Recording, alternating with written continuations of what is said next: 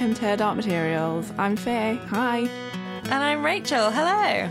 This is a podcast where we're reading through and discussing Philip Pullman's His Dark Materials novels a chapter at a time, spoiler-free. In this episode, we're talking about Chapter 9 of The Subtle Knife, Theft.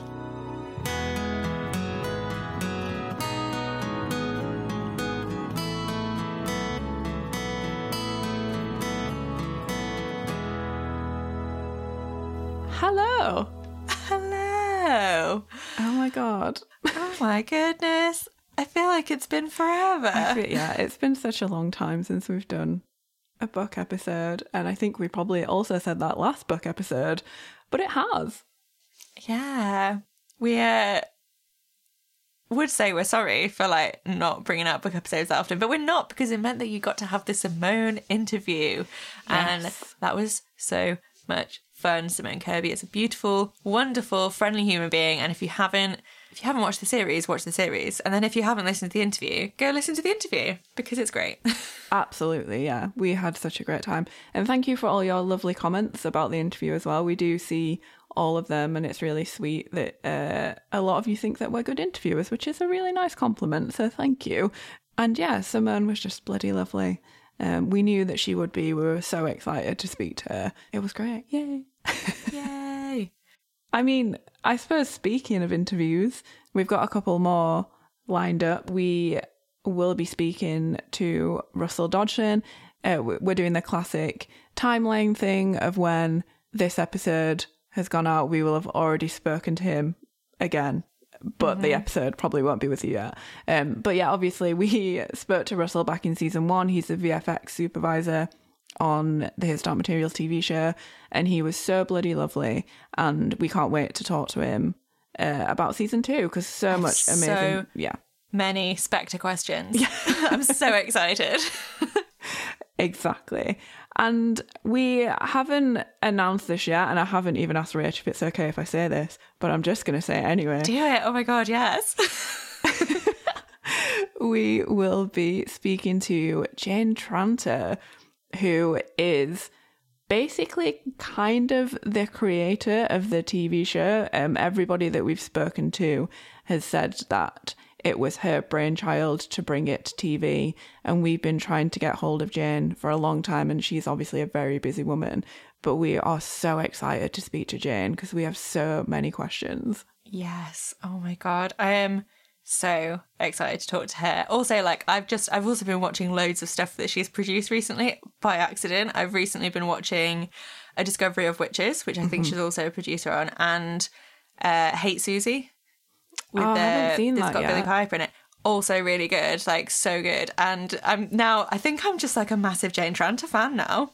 Everything she's worked on is so good. Do you know what else she was I think executive producer on? Succession. Oh my god. So good. I love Succession. Yes, it's so Jane. fucking good. Yes, Jane. Absolute boss. We love her, and we're so excited to talk to her. Definitely, yeah. Super excited. I've been compiling questions for Jane since the fucking first episode of the first season aired. I'm like, yeah. I'm asking Jane about this. And now we actually get to. I'm so excited. So yeah, if you have any questions for Jane, it is not too late to send in those questions to us at herdarkmaterialspod@gmail.com. Yes, send those in. Whoop, whoop, whoop.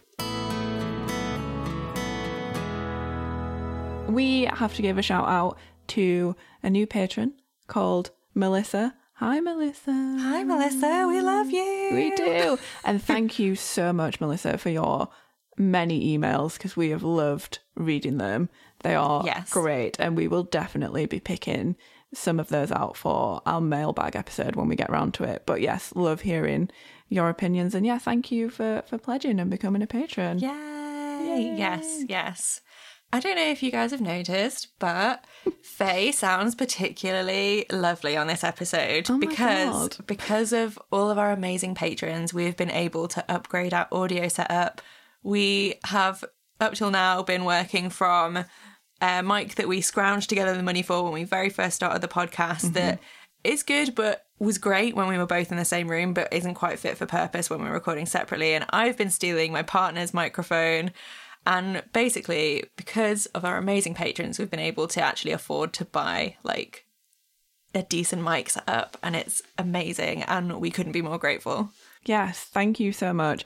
It is unbelievable to both of us that there are people that want to give us money to do this podcast, and getting enough money to buy a decent mic was like a huge milestone for us, because we didn't ever think that we'd ever really have any patrons or anyone even listening to us. So to be able to do this is really, really great. So yeah, thank you so much to all of our patrons who have made this happen, really, because we wouldn't have been able to do it without you. And personally, I was getting really sick of using that shitty mic that I was using before, because it just picked up everything. It wasn't the correct mic for podcasting, especially in my old flat in a very large room. It wasn't great. So yes, thank you. Faye, you appear to be podcasting from a new setting. Yes. Tell me what's been going on in your life. Like, I need a catch up. The audience needs a catch up. Oh my God. Okay. I've been in the same place for the past month. I've literally not moved out of this chair. What have you been up to? So I have moved house. I did a move. Yes, I've moved. I am now living with 2 lovely housemates who I love. One of them is my bestest friend in the world. What about me? Yeah, sorry. Rude. One of 2 of my bestest friends in the world.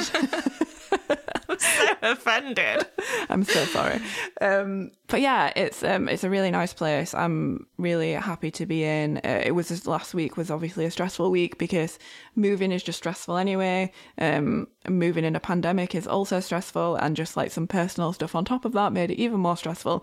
So I'm glad to be in and settled, and yeah, just feeling good. Got a nice new room and a nice new flat, and I'm sad that Rach can't come over and see it yet, but I'm excited for when she can. Yes. Yeah. I too. I'm sad that I can't visit. I'm sad I couldn't help you move and that you had to go through it all without the extra pair of hands. But yeah, I'm glad that you're in. Yeah, me too. And I gave Rach a little video tour of the flat. So. Yes. But yeah, speaking of my housemate, I wanted to talk a little bit about music. There's actually 2 things I wanted to say about music.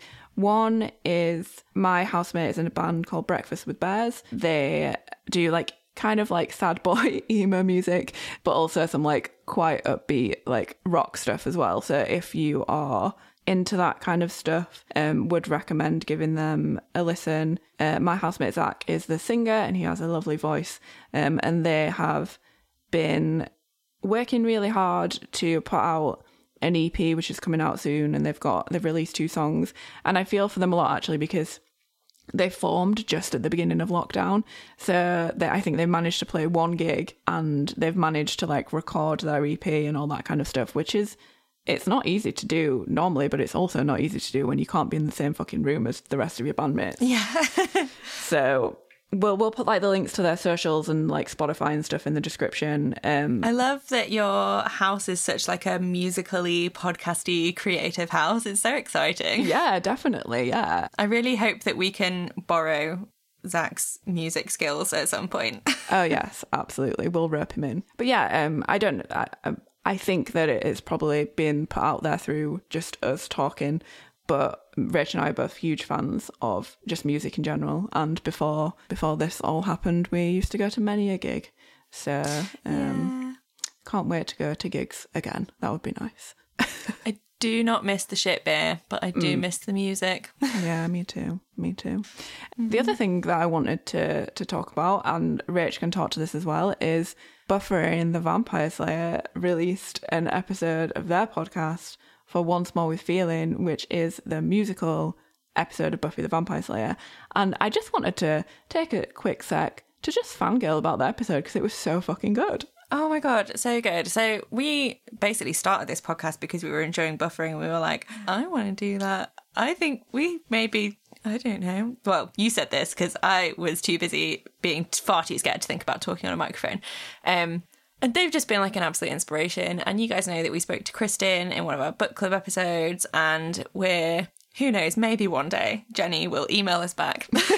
Jenny. Come on, Jenny, email us back. So it's just so exciting for like these people who inspired us to get into podcasting to have done such an amazing milestone episode and fucking knocked it out of the park. Like, so great. Well done. Definitely, 100%. And I've been going through a bit of a rough time recently, and it's been a real high point in my life to have that episode. They just put so much love and care into it, and I'm just in awe of them, and I would implore you all to go and listen. I think even if you're a Buffy fan and you haven't listened to Buffering, you could just jump in at that episode and have a listen if you didn't want to do their full podcast, but would definitely recommend. And like all the songs are from the episode are on Spotify, which it's just so great. How are you, Rich? I haven't spoken about you yet.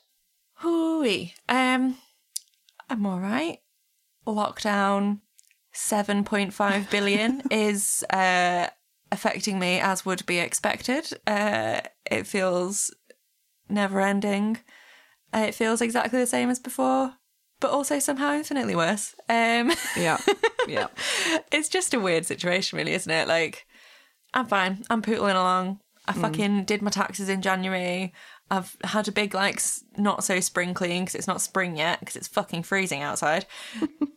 I've had, like, a big clean. I've done my first shop update of the year. Woo-hoo. I'm feeling, like, kind of good about that stuff, but equally what I wouldn't fucking give to, like, have a pint in a pub. God. I don't even give that much of a shit about the pub. I just want to, like, see you.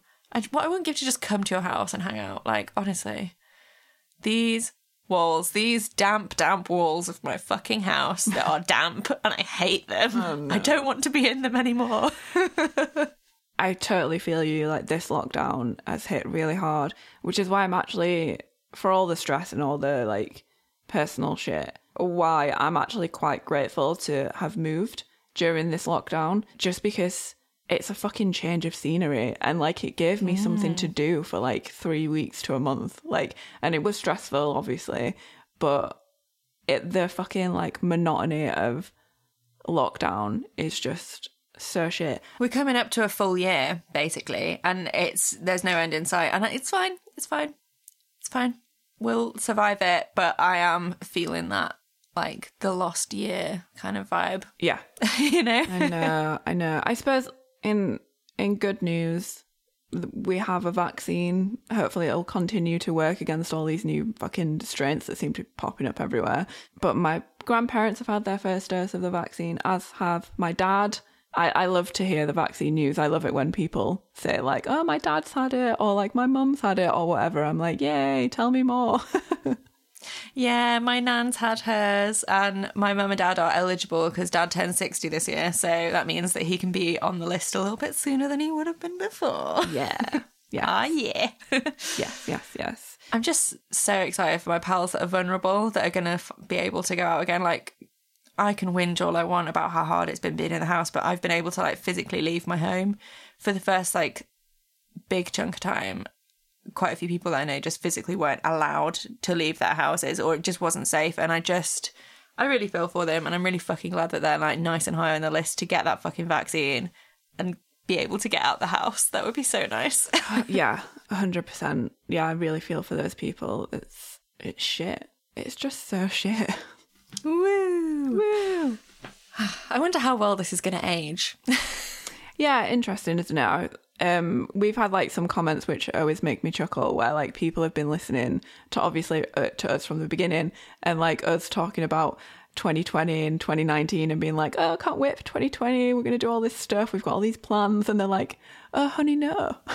Oh, you sweet children. Yeah. But yeah, I feel like looking back on this, maybe next year, if things get back to normal, we'll be looking back and it's like, oh my God, who are those miserable lockdown bitches? Like, what is wrong with them? Before we start talking about chapter 9, I've got to ask you, what would your demon have been? this last few weeks. I completely forgot about that. I was just ready to get straight into it. I have just gone really simple. I was trying to think of it the other day, and I've been so busy that I'm just going to have a bee as a demon and a little busy bee. Oh, yeah. That's really cute. Yeah. I like that. I love bees, and that I feel like it would have just been really cute to have a little bee just like on my shoulder while I was doing all my stuff and, you know, being a busy bee. Yes. I love bees too. As you well know, I have a bee on my knee. You do. You do. I literally have the bee's knees. Yes. Oh, love a good bee. Like a proper like bumblebee as well. Yeah. Yeah, like a big fat one. With like big pollen-y trousers. You know, when they like get all their pollen and it just looks like a massive pair of pantalones. Yeah, exactly. Yeah. What about you? What would your demon be? I have been really, really struggling with getting out of bed recently. I've been having like really vivid dreams, and also just having that feeling, you know, when you just kind of feel like you're drowning in the duvet but it's like kind of blissful, and you just physically can't wake up in the morning, and it's just sleep is like so sweet. So thinking of animals that are just sleepy all the time, obviously did the most cursory of Googles, and possums are the sleepiest. And it also made me think of like all the sassy depression possum memes that exist, and that feels really apt for me right now. I love those so much. My favourite one of those is it says something like if gay means I'm happy, then I'm not gay. There's just like this little possum with like a little pride rainbow around it. It's so funny. I love those so much. Yeah, it feels very appropriate. The like meme symbol of like perpetual depressive feelings, which feels very, very lockdowny, and also the sleepiest animal, which feels very, very me right now. So yeah, I love little possum. And also they're just like really fucking hilarious and amazing when they scream. Yeah. And there's like oh my God, there's a video. I'll find it. I'll share it with you. Of like a donut shop, and someone opens a donut box, and there's just like a really fat possum that's like bitten a hole in the back of the donut box and climbed in and eating all the donuts, and there's just like one left, and he's just laying there like, I can't eat the last donut. No. And it makes me really happy, so I will send that to you. Yes, please do. Please do. Cute. Yeah. Cute. Shall we now get into the episode? Shall we do it? Yes. Last chapter, Will and Lyra went to the Tower of the Angels to find the knife. In the tower, they found a man with the knife who attacked them. Will fought and won, but lost 2 fingers in the process. Giacomo Paradisi told Will that he's now the bearer of the subtle knife and showed him how to use it. In this chapter, Lyra and Will go back to Creepy Charles's house to get the alethiometer. Their plan is very nearly thwarted when he shows up with Mrs. fucking Coulter, but they do manage to get away. And Lyra finally remembers why she recognises Creepy Charles. We pick up where we left off. We've had quite a few chapters with Lyra and Will now. I've been enjoying the action, but I'm missing Lee. Not gonna lie, missing Lee Scoresby. Before the writing even begins, this chapter gives us a spoiler of what's to come, because the tiny illustration icon at the beginning of the chapter is a little monkey prick. So we know shit's about to get real. It is. I also, on the kind of note of illustrations, feel sorry for the person that had to decide where, do you know, we've got, in our books, we've got the icons that show, we've got like the knife for like Cittàgazze world, and then the hornbeam trees for Will's Oxford, and the alethiometer for Lyra's world at the top. I feel sorry for the person that had to decide where they go in this book, because we flip between Cittàgazze and Will's Oxford so many times that I'm like, how do you decide? I didn't even think of that. I didn't even look at the page corners. I will now be checking as we get to each bit where we are according to the corner. There's a bit where Lyra and Will are like talking through the window, and like on one page it's the hornbeam and on the other it's the knife, and I was like, that poor person that had to decide what was going on. If it was me, doing it, I'd be like, I'm sorry, but for this chapter, can I just add them like down the margin of the page as well? And just be like, tree, knife, tree, knife, tree, knife. Every fucking paragraph. So my first note is poor Will, poor fucking Will. Like, this sounds horrible. He has literally, last chapter, they've just gotten away. He's had his fingers chopped off. He's still very, very freshly wounded. And the first thing they do is go back to the cafe, and he manages to like get a wash, and they get a new set of clothes because the time for taking care of things from shops was over. Exactly. They don't give a shit about stealing anymore. It's an emergency now, which it definitely is. He's lost 2 fucking fingers. Yeah. Yeah. Absolute emergency. So there's a bit that I quite like because it's in my brain, it's quite gory anyway, but it says when he's talking about how like weak and stuff he feels from bleeding out, it says, when he looked at them, he felt sick and his heart beat faster, and that in turn seemed to make the bleeding even worse. Well, if your heart's beating faster, then it's pumping blood around your body faster. And like, I don't know if that's a scientific thing that you would lose more blood if that happened, but I enjoy Phil using that because it gives you like the visual of that happening, and I love that because I love the gore. Also, it's an impossible circle. Like, oh no, I'm bleeding faster. That's making me panic. That's raising my heart rate. That's making me bleed faster, which is making me panic, which is raising my heart rate. And there's like, yeah, I mean, Will obviously takes some deep breaths and settles himself, but there's a situation there in which you just can't do that. So he's basically just getting blood everywhere. Yeah, and then he washes it and the water makes it worse as well, which I'm not surprised by. One of the things that you are told that my cursory Googling has told me is that, like, if you are still bleeding, maybe don't get it wet because that can make the bleeding worse because essentially you're, like, drawing even more out. That's interesting. I also have a question, which we won't be able to answer because we are not doctors, but how long does it take someone to bleed out? Because he has been bleeding for a long time now and continues to bleed throughout this chapter.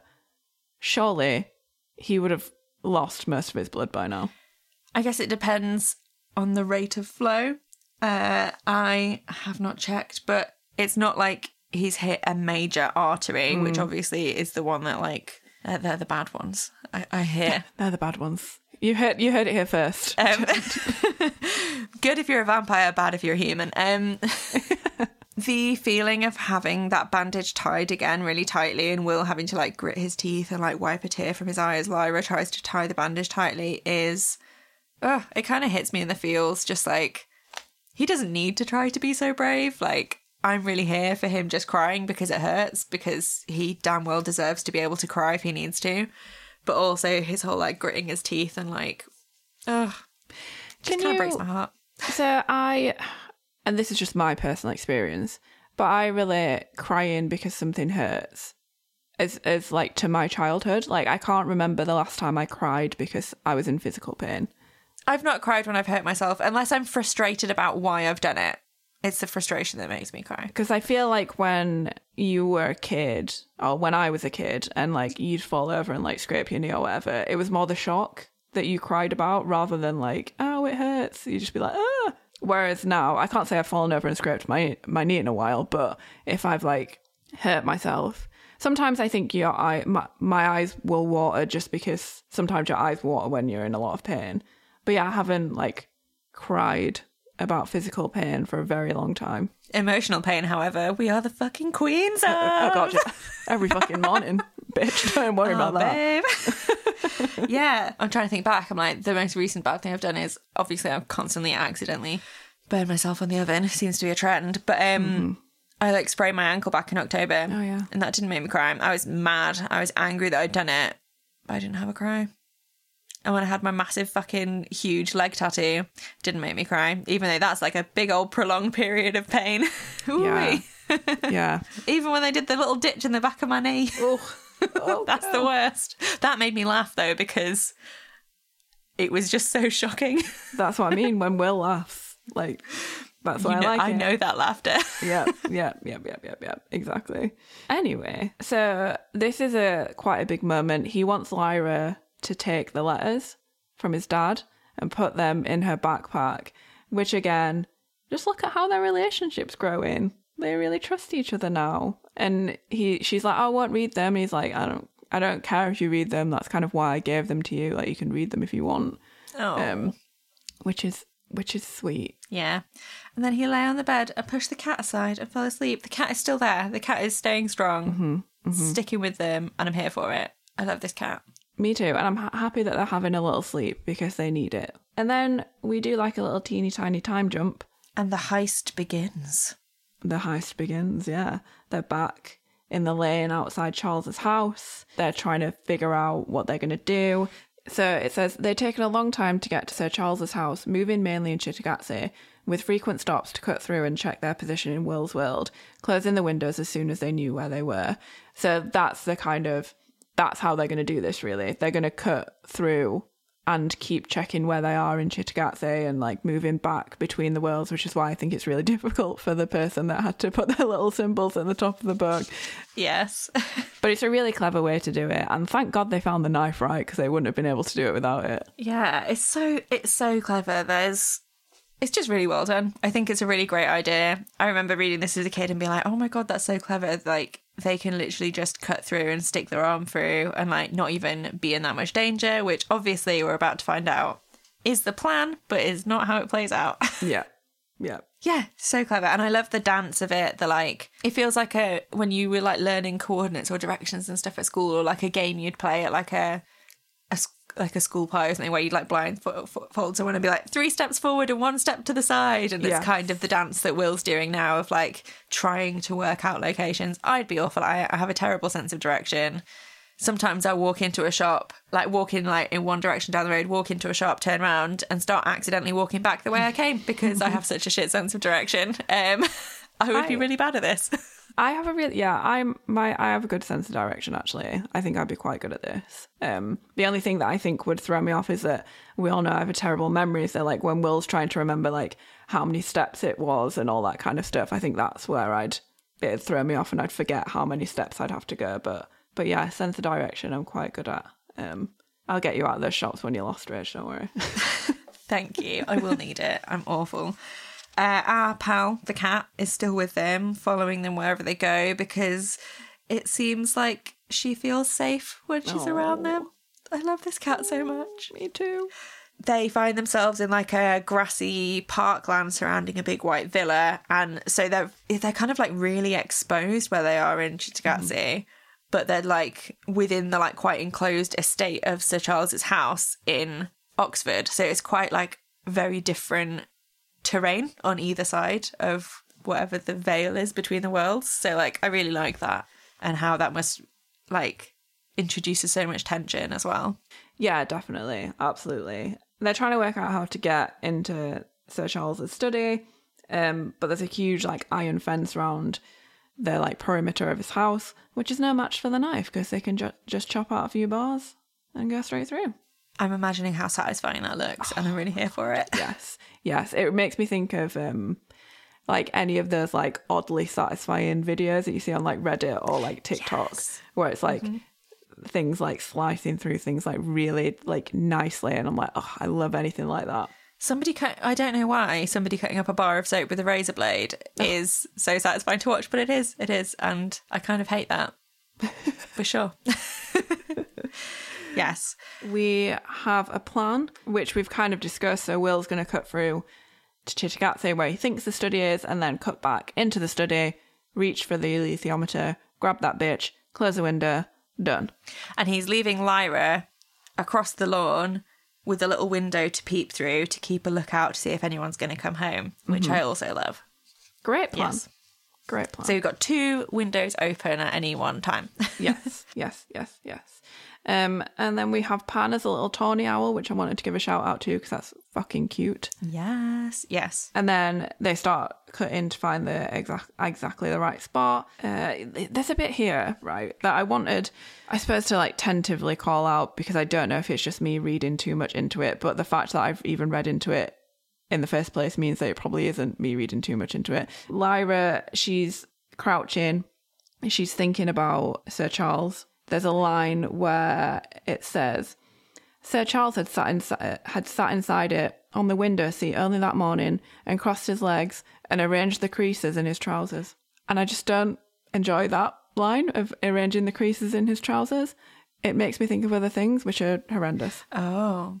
See, I didn't think of it that way. I thought of it as like a weird, again, that like slight queer villain coding that I was picking up on of like him being quite like prim and proper and like effeminate in the way that he sits, in the way that he would like, you might describe a woman sitting in a big skirt and arranging the creases in her skirt.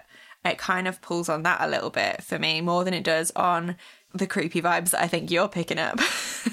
I like your reading of it better. Not the queer coding, but just the non-creepiness, because my mind like immediately went to horrendous creepy places, which I don't know what that says about me, but here we are. Yeah. Oh God, I hope it's not that. It was, yeah. I'm reading it my way. Good. Yeah, I'm gonna start reading it your way too. Will is trying to find the alethiometer in the study, has gone off to do that. Lyra's keeping watch. And we have another Rolls-Royce advert from Philip Pullman here, where Lyra hears a crunching sound, the sound of tyres on gravel. She hadn't heard the car's engine at all. Ooh, the Rolls-Royce, its engine is so silent. It's so quiet, you'd never hear it. I just feel like Phil is really into this car. Oh God, 100%. Do you think he ever got one? Do you think he had a Rolls Royce at any point in his life? Maybe it's his aspirational car. I mean, surely if he wanted one, he could have one. We need to find out if Phil owns a Rolls Royce. Let's get on it. Let's find out. Somebody contact the DVLA. Would they just offer up that information? Who knows? Probably not.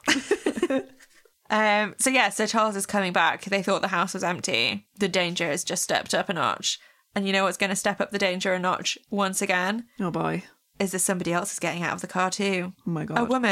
A woman who is Mrs. Coulter. Oh my God, the monkey spoiled it for us at the beginning, but I'm still shocked to find out that it's Mrs. fucking Coulter. Oh my God. I am happy to see her again. To be fair, it's been a little while. It's been a while. Yeah.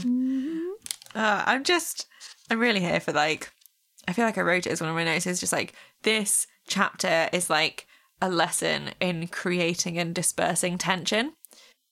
Yes. Because like, it's not just that they're like breaking into someone's house to steal something, which feels like relatively low risk at the point that Will has the idea of how he's going to do it. But then like, unbeknownst to Will, this car is pulling up and like, you think, oh God, is he going to, and like, just the tension just builds. And I'm so here for it. Yes. No, 100%. It is really great, but also stressful. It's Mrs. Coulter. Will doesn't know that. Just Lyra knows that. Lyra's the only person that's seen this. We're back with Will, and he's in Cittàgazze trying to figure out where the study is. What I found interesting about this bit is that when he thought he was in the right spot, he stopped and held out the knife again, feeling forward carefully. These little invisible gaps were anywhere, but not everywhere, or any slash of the knife would open a window. And that was just interesting to me because I kind of forget that when I think about the knife. I forget that you have to find those like bits in the air that like feel like a snag, because if not, then you'd be fucking cutting windows everywhere. Yeah, I love that. Yeah, like we said, he's opening and closing holes to find the study. He finds one basically, and he cuts through to the glass cabinet where the alethiometer was, but it's not there. Bum, bum, bum. Tension increases another degree. Yeah. And this is so stressful. I hate this kind of like mild peril.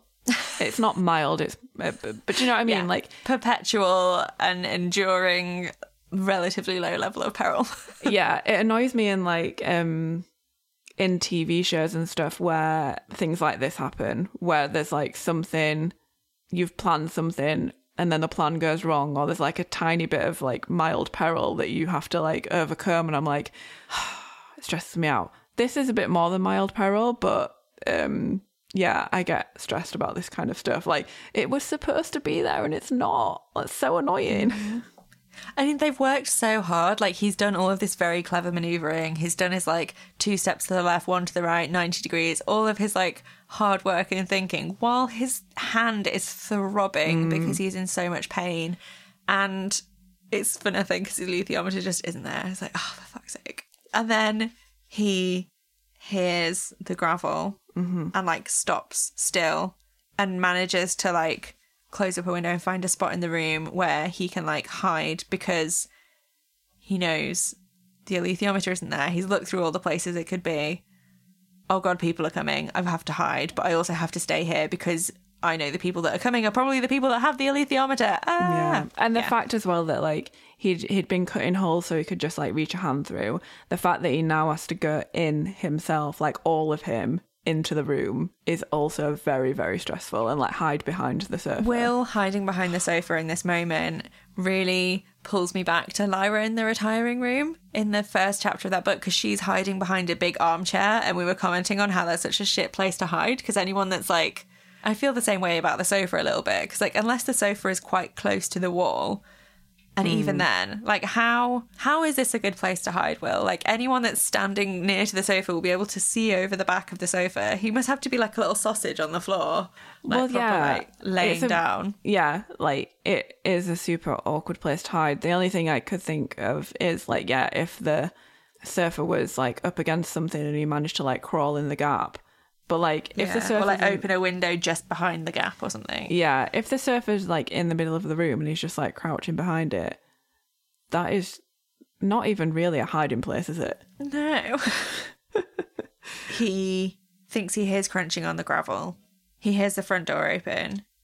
He goes to the sofa and hides behind it.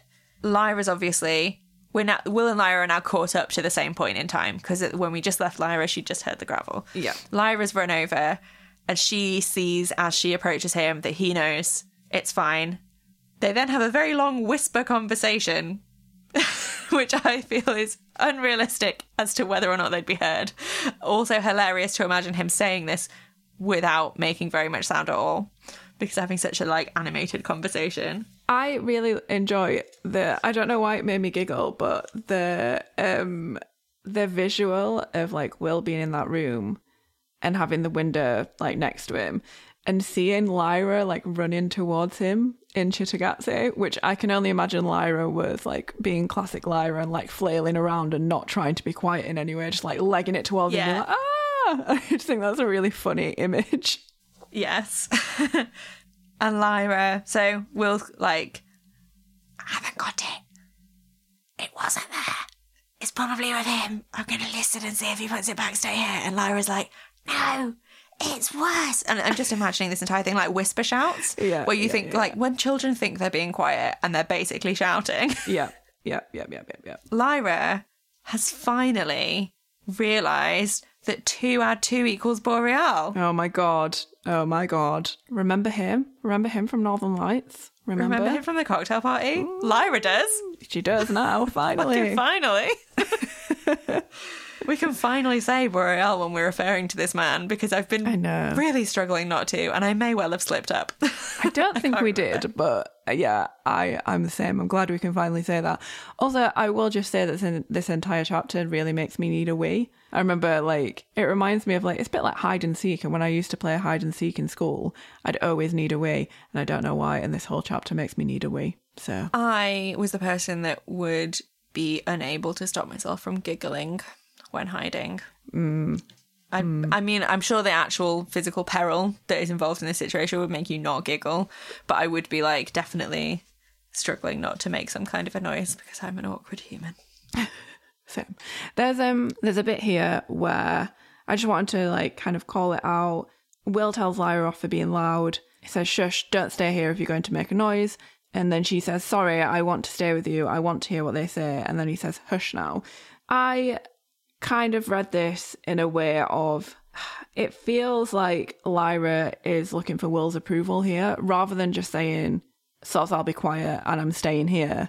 She's like, I want to stay with you. I want to hear what they say. As if he said to her, no, you can't stay with me, she would have gone. Which doesn't seem like Lyra. Like, I feel like Lyra would have just been like, sods for being loud.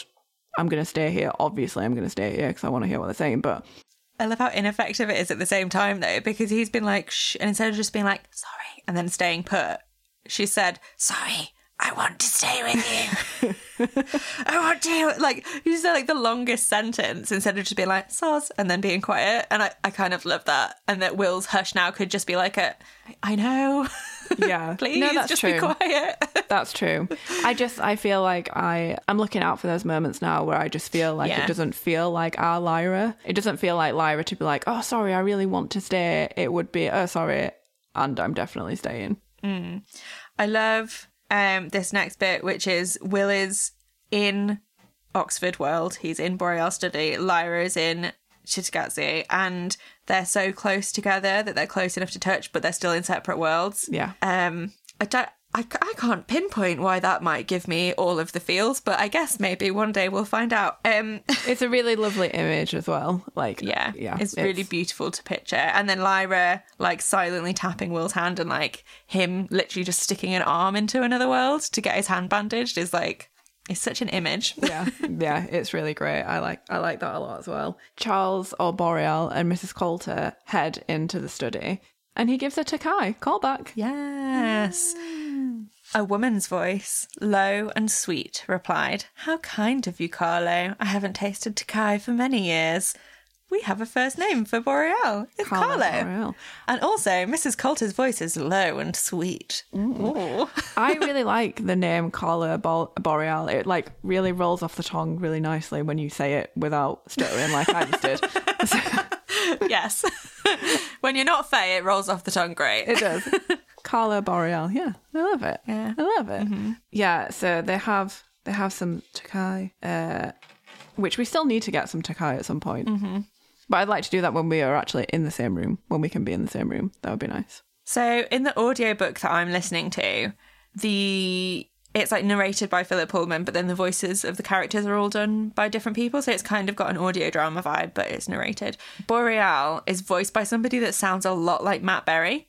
Oh, that's interesting. It's a really odd choice. So, like, picture the boss from the IT Crowd, the pig from Disenchanted. Like, it's a very, like, posh boy voice. But it just really, like, it either is perfect or it brings me out of the moment, and I can't work out which one it is.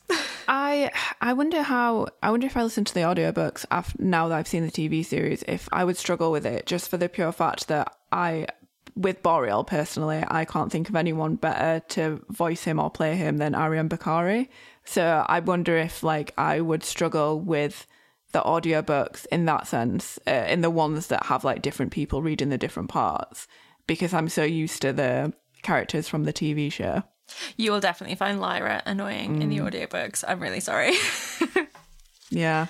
It's really interesting the way that they've chosen to do him, and it does reinforce that, like, Eton-y, toffee, old white man vibe that he gives off, which is obviously very different to, like, the character story that Ariane Bakari tells us in the TV series. Yeah. And they're just, in my head, I think I'm able to separate them for that reason, because the, like, motivations behind the characters feels very different as well. Yeah. Yeah. So they have a conversation here. They're kind of at odds, but it's like that weird, like, posh people at odds where it's like they're not really having an argument, but it's clear that there's something going on here. It's clear that Mrs. Coulter's got no fucking time for him. It's definitely clear there. And it's clear that they both want something out of each other and they're trying to get it, but they're trying to get it in a way that's, like, diplomatic in a way. And it's all just this, like, tiptoeing around shit, and just... It's a lot of withholding of information and really big, like, power plays occurring in terms of, like, not big power plays, but, like, little exchanges of power based on information exchange. And, like, it's interesting because you can see who actually has the power in the room based on who is withholding what level of pettiness of information. Yeah, and, like, fucking Boreal's, like, clearly turning on his, like, fuckboy charm, which is very... ugh. It's just like... I can't imagine, because Lyra had it and I want to find her. I can't imagine why you would. She's a repellent brat. I'll remind you that she's my daughter. Then she's even more repellent because she must have resisted your charming influence on purpose. No one could do it by accident. Ew. I'm sorry, mate, but what the fuck do you think you're going to get out of insulting this woman's daughter, who she is looking for? Do you not think that perhaps she might not want to hear that you think that her daughter's a repellent brat? Why are you negging this woman based on her daughter? It is so weird. So weird. Oh, I hate it. Me too. Also, it's so posh. Repellent brat is like the poshest insult you could throw at a child. I hate it. Yeah. And Mrs. Coulter's just not having any of it. She's just like, where is she? Yeah. And then he's like, oh, I'll tell you, I promise, but you must tell me something first. And it's this whole like skirting around shit that I'm just like, just get on with it. Like you said, they're both like withholding information from each other. And it's like, oh my God, just fucking get it out. Just fucking get out in the open. Another great Coulter description. I'm always here for a Coulter description. Her voice was intoxicating, soothing, sweet, musical, and young too. He longed to know what she looked like because Lyra had never described her, and the face that went with this voice must be remarkable. She's been in Northern Lights. Her voice was described as musical, wasn't it? Which I like a lot. I'm very here for it. Of course, all Boreal wants to know is what Asriel's up to. Yeah, because he's so threatened by that. Yep. But he calls it when Mrs. Coulter tells him what Boreal's up to. He calls it medieval. Which is a weird comeback. Again, a weird Creepy Charles comeback.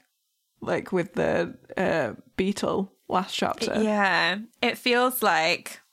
Okay, drink Harry Potter.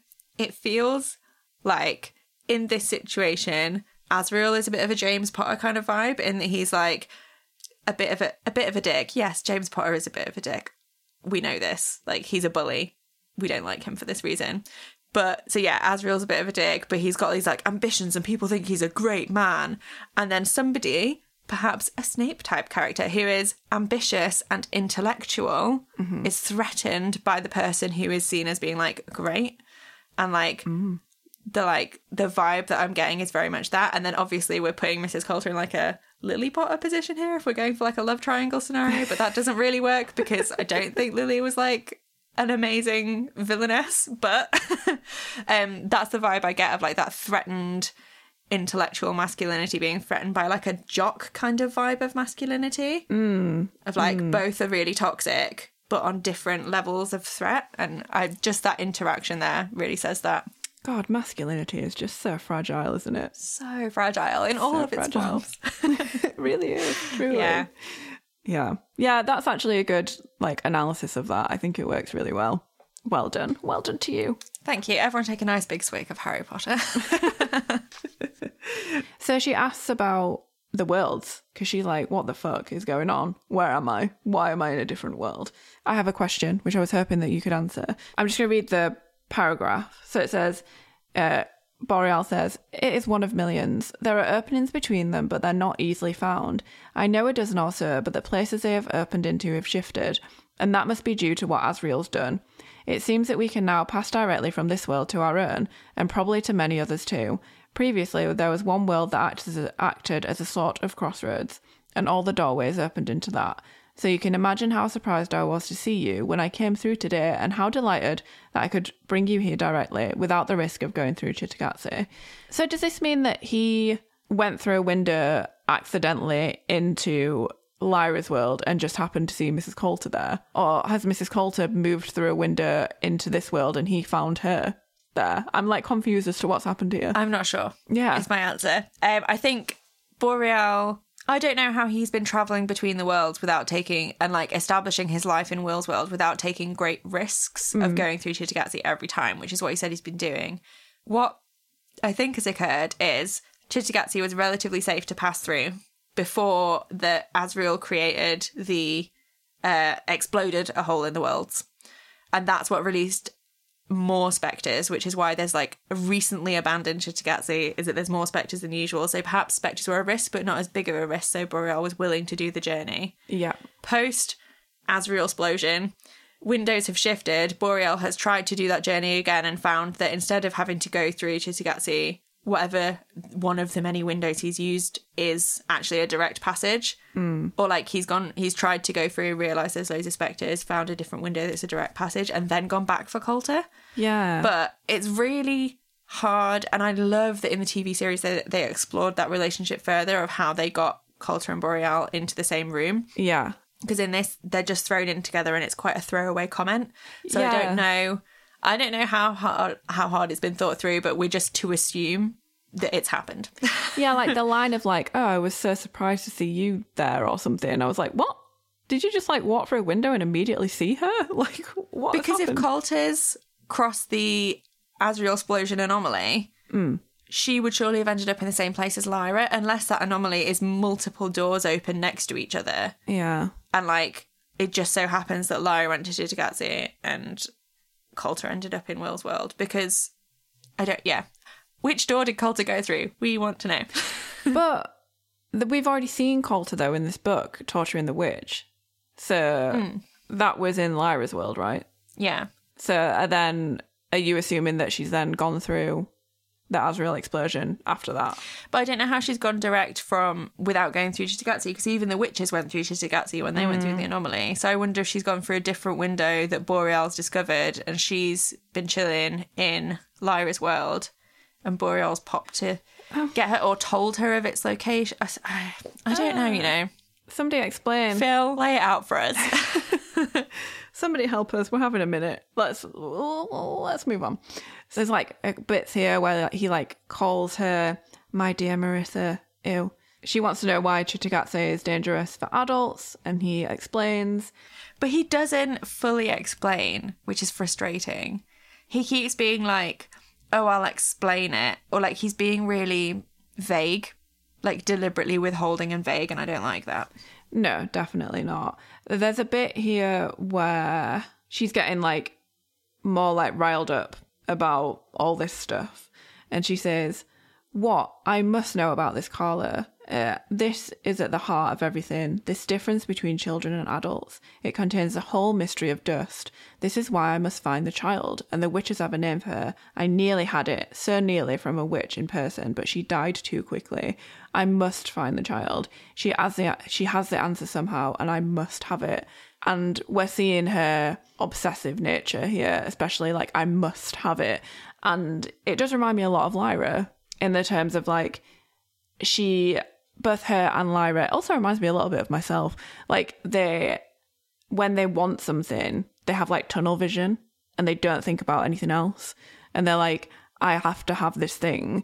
And I'm not thinking about how it's going to affect anyone else or anything else.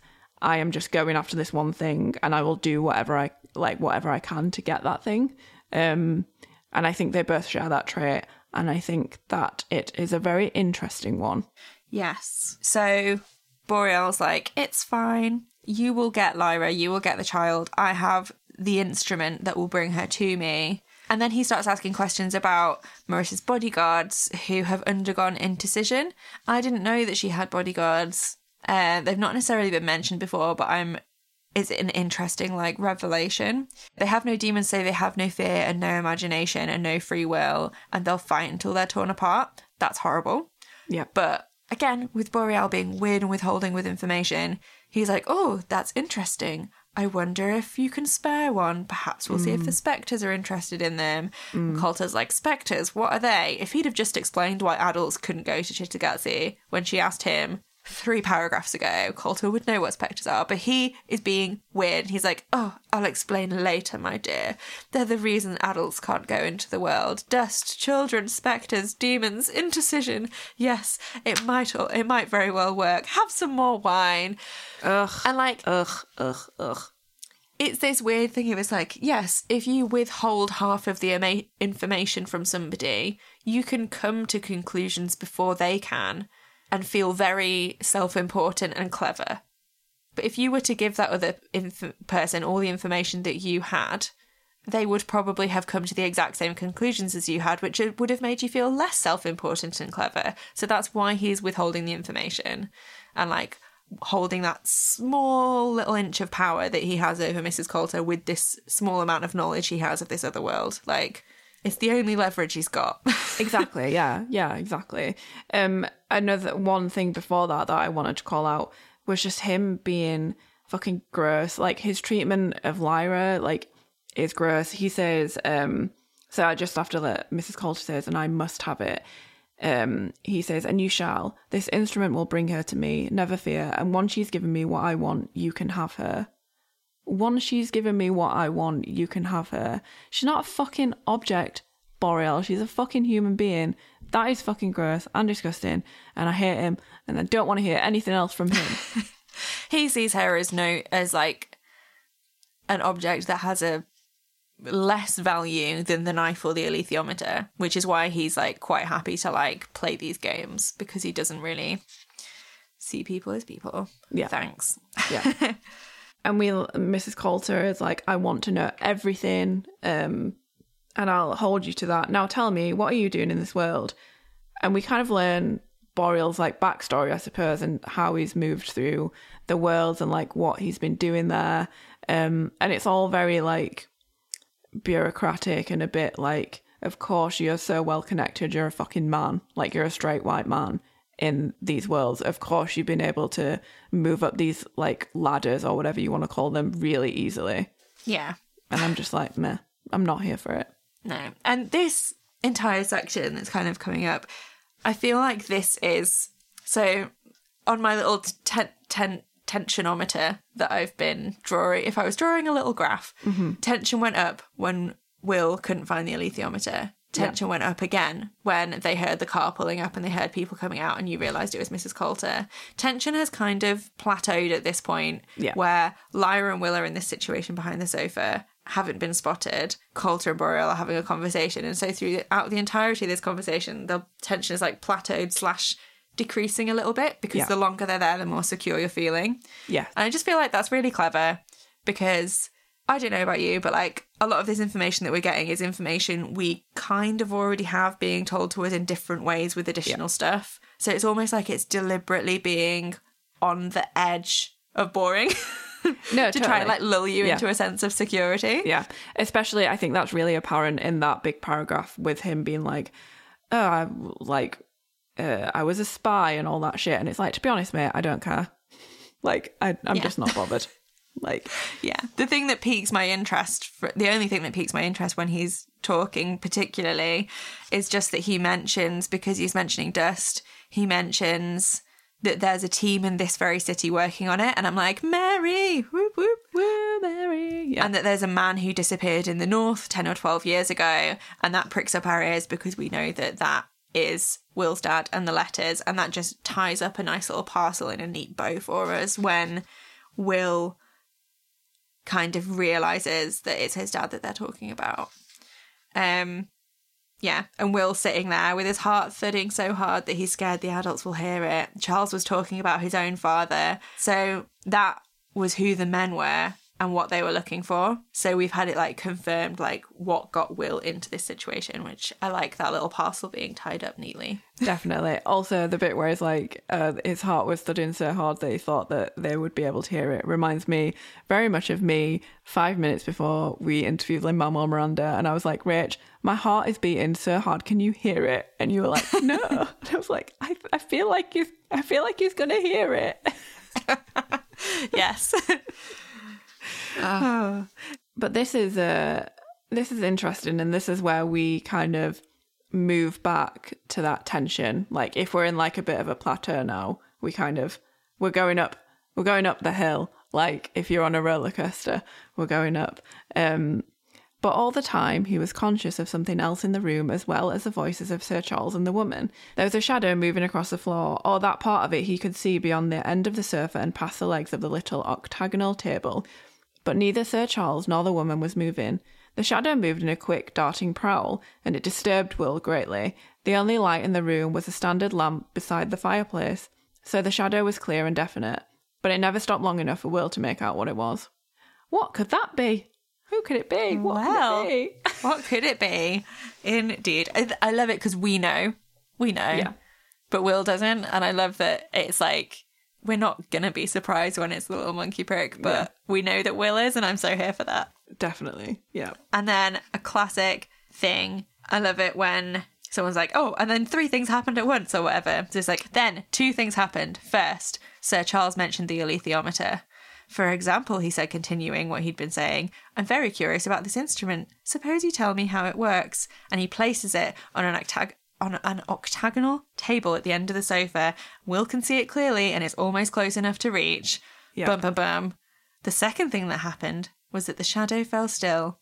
The creature that was the source of it must have been perched on the back of Mrs. Coulter's chair, because the light streaming over it threw its shadow clearly on the wall, and the moment it stopped, he realised that it was the woman's demon, a crouching monkey, turning its head this way and that, searching for something. The monkey knows who's in the room! Ah! I love the menace.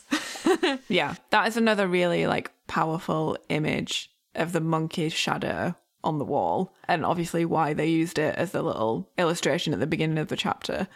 But yeah, that's such a powerful image. I love that Will immediately knows that this is a demon as well. He's kind of like, he's picking up those vibes now, and he's looking for people's demons. And he, like, when he didn't know that Boreals was a demon straight away, now he's like, yeah, that's a bloody demon, that is. He's picking it up. He's getting it. Yeah. And he hears an intake of breath from Lyra behind him because she's seen it too. He tells Lyra to go back through the other window and throw some stones at the study to distract them so that he can grab the alethiometer and they can get the fuck out of there. Then we have like Mrs. Coulter calling the master foolish, which I'm not here for. Don't do that. Nasty. And I kind of, I suppose this kind of slipped my mind in a way, but I kind of forgot that Mrs. Coulter doesn't know that Lyra can read the alethiometer. Yeah. So she's like, why? Why would you give it her? Love the trend of people underestimating Lyra. Absolutely. It's such a brilliant flaw for a villain to have, is to like underestimate your protagonist. Like, I'm so here for it. Definitely. So then Boreal tells Mrs. Coulter how he came across Lyra. There's a bit here which I don't want to go so far as to say that I admire Boreal in this moment, because I would never say that. How dare I? But I do like how frank he is here. So he says, I saw her using it in a museum in the city. I recognised her, of course, having seen her at your cocktail party all that time ago, and I realised that she must have found a doorway. And then I realised that I could use it for a purpose of my own. So when I came across her a second time, I stole it. And Mrs. Coulter says, you're very frank. And he says, no need to be coy, we're both grown up. And I kind of wish that he'd employed that sense of, like, just frankness throughout the rest of the conversation, because it would have been a lot quicker if he'd have been that frank about everything that he was talking about. Yeah, it's like, no need to be coy, but I have been coying around for the last 15 minutes. Yeah. Like, no, that's not how that works. I think is he being frank, or is he showing off? And also, is he choosing the wrong thing to show off about? Because again, he's insulted this woman's daughter, and now he's admitting to stealing from her and like manipulating her. And I feel like he's perhaps edging his foot closer and closer to his mouth. True. Very true. Yeah. Oh, I like that they both agree that Lyra doesn't lack nerve. She definitely doesn't. Mm-hmm. She doesn't. That is our Lyra, and I love it. He's about to tell her about the knife when a stone comes through the window and breaks it. Classic Lyra. I feel like Will was maybe saying, like, throw some stones at the window so it, like, makes a little noise so they'll go and look. Not, like, throw a fucking rock through the window. I'm so here for it. I imagine it as, like, maybe the first one, she didn't realise it was going to go through. And she's like, oh, fuck. And then she's just like, well, we're all in now, baby. And, like, just keeps throwing them. Yeah, totally. Oh, I love it. It's classic Lyra. I would love to fucking see it. Like, maybe she thought it was double glazed and it was just single glazed, and she was like, oh no, shit. Yeah. There's so much drama in this bit, in this section now. It's so, like, dramatic and tense, and I love it. The roller coaster has reached its peak. Yes. We're about to drop people. Absolutely. Yep. So Charles, they get up from the sofa to, like, look at all these fucking stones that are, like, flying through the window. And then Will leans forward, snatches the alethiometer from the table, thrust it into his pocket, and darted back through the window. As soon as he was on the grass in Cittàgazze, he felt the air for those elusive edges, calming his mind, breathing slowly, conscious all the time that only feet away there was horrible danger. I'm sorry to just be an audiobook, but this image... You know how there's bits of the book that just, like, stick in my head as, like, really clear images? Yeah. This is one of them. When I was trying to remember this chapter, this is what I thought of. Yeah. Then came a screech, not human, not animal, but worse than either, and he knew it was that loathsome monkey. By that time, he'd gotten most of the window closed, but there was still a small gap at the level of his chest. And then he leapt back, because into that gap there came small, furry, golden hands with little black fingernails. and then a face, a nightmare face. The monkey's teeth were bared, his eyes glaring, and such a concentrated malevolence blazed from him that Will felt it almost like a spear. Another second and he would have been through, and that would have been the end. Oh, I'm so obsessed with it. But Will was still holding the knife, and he brought it up at once and slashed left, right, across the monkey's face, or where the face would have been if the monkey hadn't withdrawn just in time, and that gave Will the moment he needed to seize the edges of the window and press them shut. It's so tense. Mm-hmm. Never has a monkey been so terrifying. And that image of him, like, in midair, this, like, monkey's paw and, like, angry face, like, grabbing at you, is just so vivid for me. And I might try to draw it, but I also might fail. So don't hold me to that. I won't. Do you know what I love about this the most is that you're like, okay, fuck, phew, he's through. He's closed the window. It's all good. And then the next bit is like, now he's got to go back and help Lyra. And you're like, oh no, Lyra's still there. And there's more tension to happen. Yeah.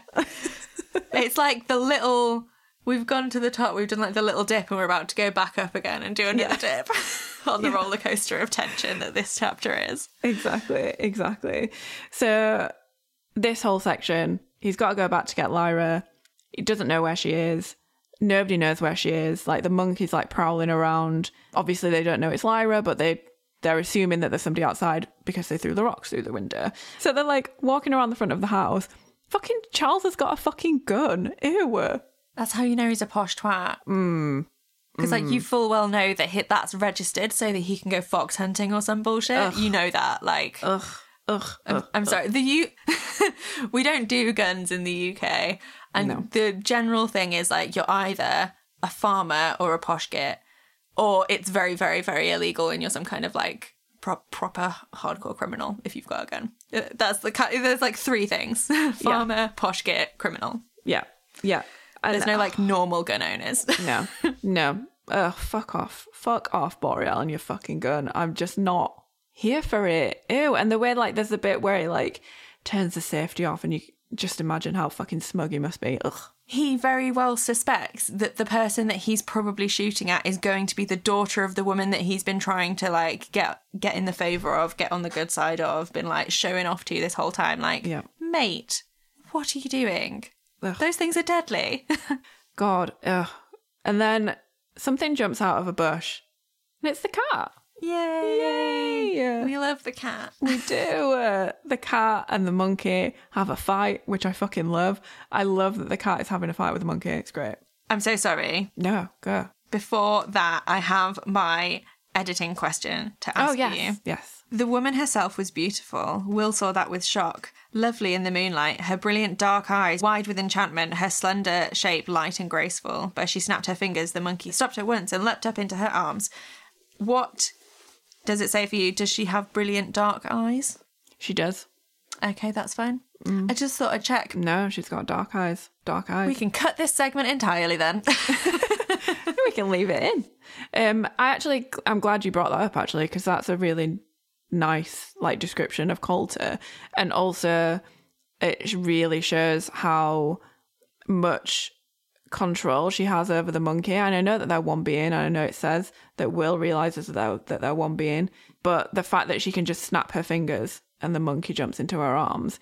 If you think about Lyra and Pan, Lyra would never do that to Pan. Pan would know. Like, they're more connected than that. Like, she would never have to order Pan around, I don't think. She would ask him nicely, or she would, like, be like, oh, come on, and he'd, like, jump up. I can't see her being like, it's very formal. It's very formal. Definitely, yeah. So, yeah, back to the monkey and the cat fight. Love to see it.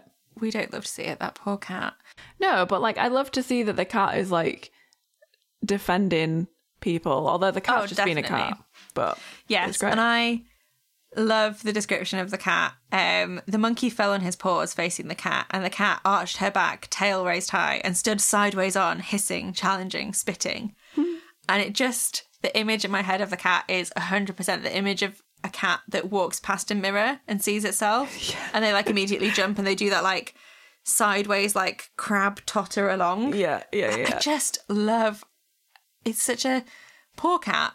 I'm sure it's very scary for them, but it's such a hilarious image, and I love it. Like the way they make themselves so big and then they like scuttle along sideways. And I love it that this cat was just like, oh hell no.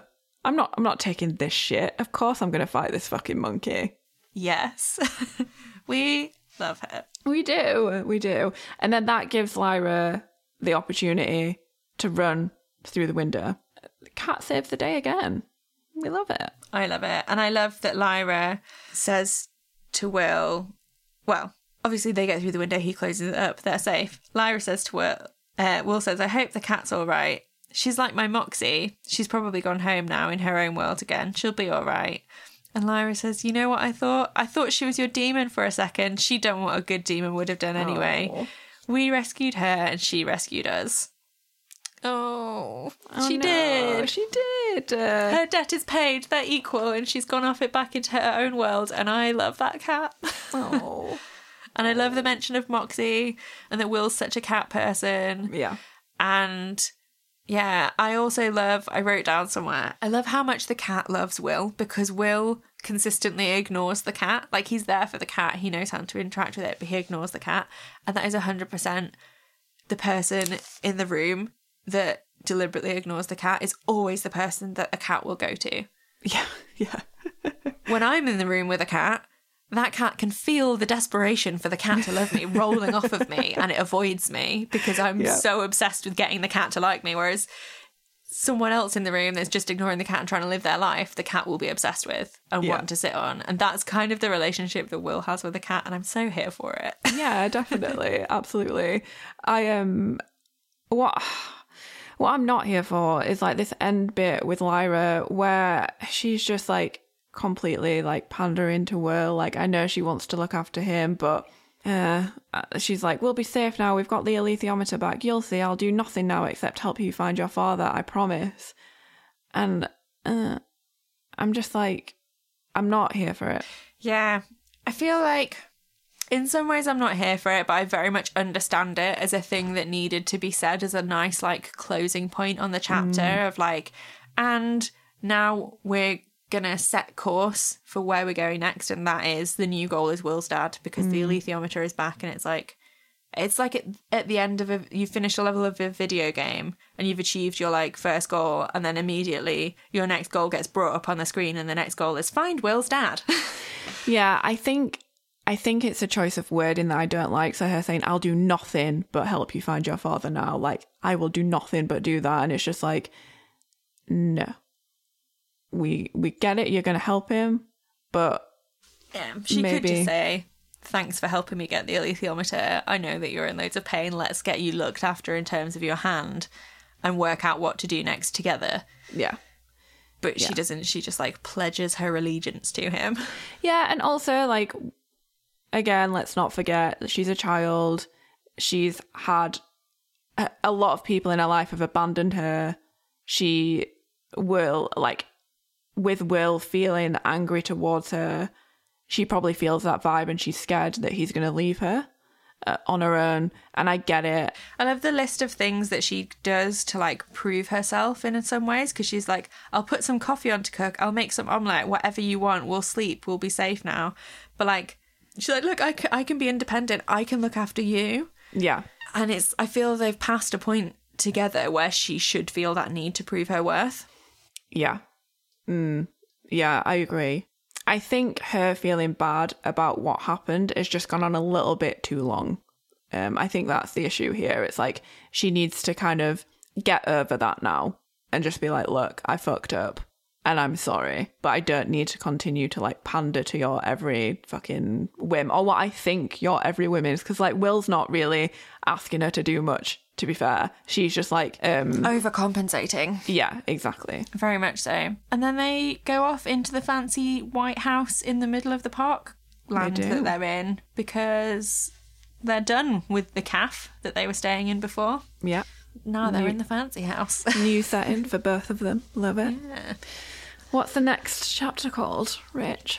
The next chapter is called The Shaman. Cool. I'm excited. Do you have an award? I feel like we might have the same award to give. I mean, there was no way that this award was ever going to not go to that cat. Yeah, same. It's for the cat. 2 awards for the cat. 2 awards for that cat. She's gone. She's living her life in the world now. We might not get to see her again. She definitely deserves an award. She does. I'm glad that she's home as well.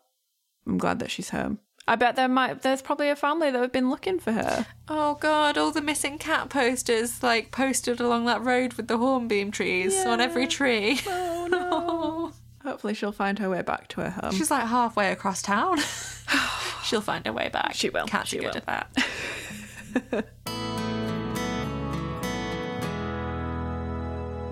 Speaking of awards or rewards, we are still running our giveaway, whereby if you leave us a review and screenshot that review when it's posted and send us an email with that screenshot in, we will enter you into a competition to win some HDM Pod merch. We've got some awesome stickers and bookmarks and they're really cool. And if you want a chance to get some, leave us a positive review, screenshot it, email it to us, her.materialspod@gmail.com. We'll pull a bunch of names out of a hat at the end when we hit 50 reviews, because that seems to be the magic number the internet demands.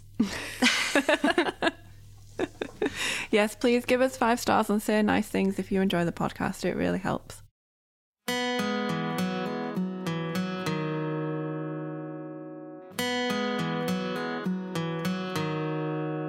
Thanks so much for listening to this episode of Her Dark Materials. You can find us on Twitter, Instagram and Facebook at HDMPod. You can email us at her.materialspod@gmail.com.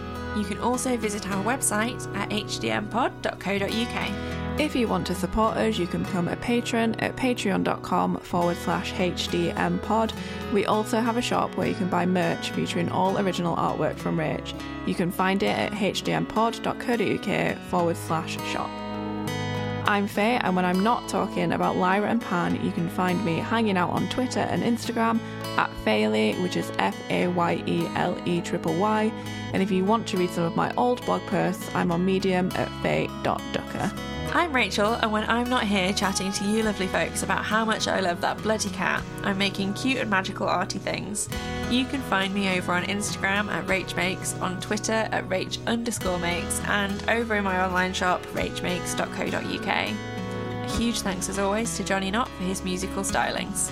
And we'll see you in 2 weeks' time. And don't forget, keep telling stories, and all will be well.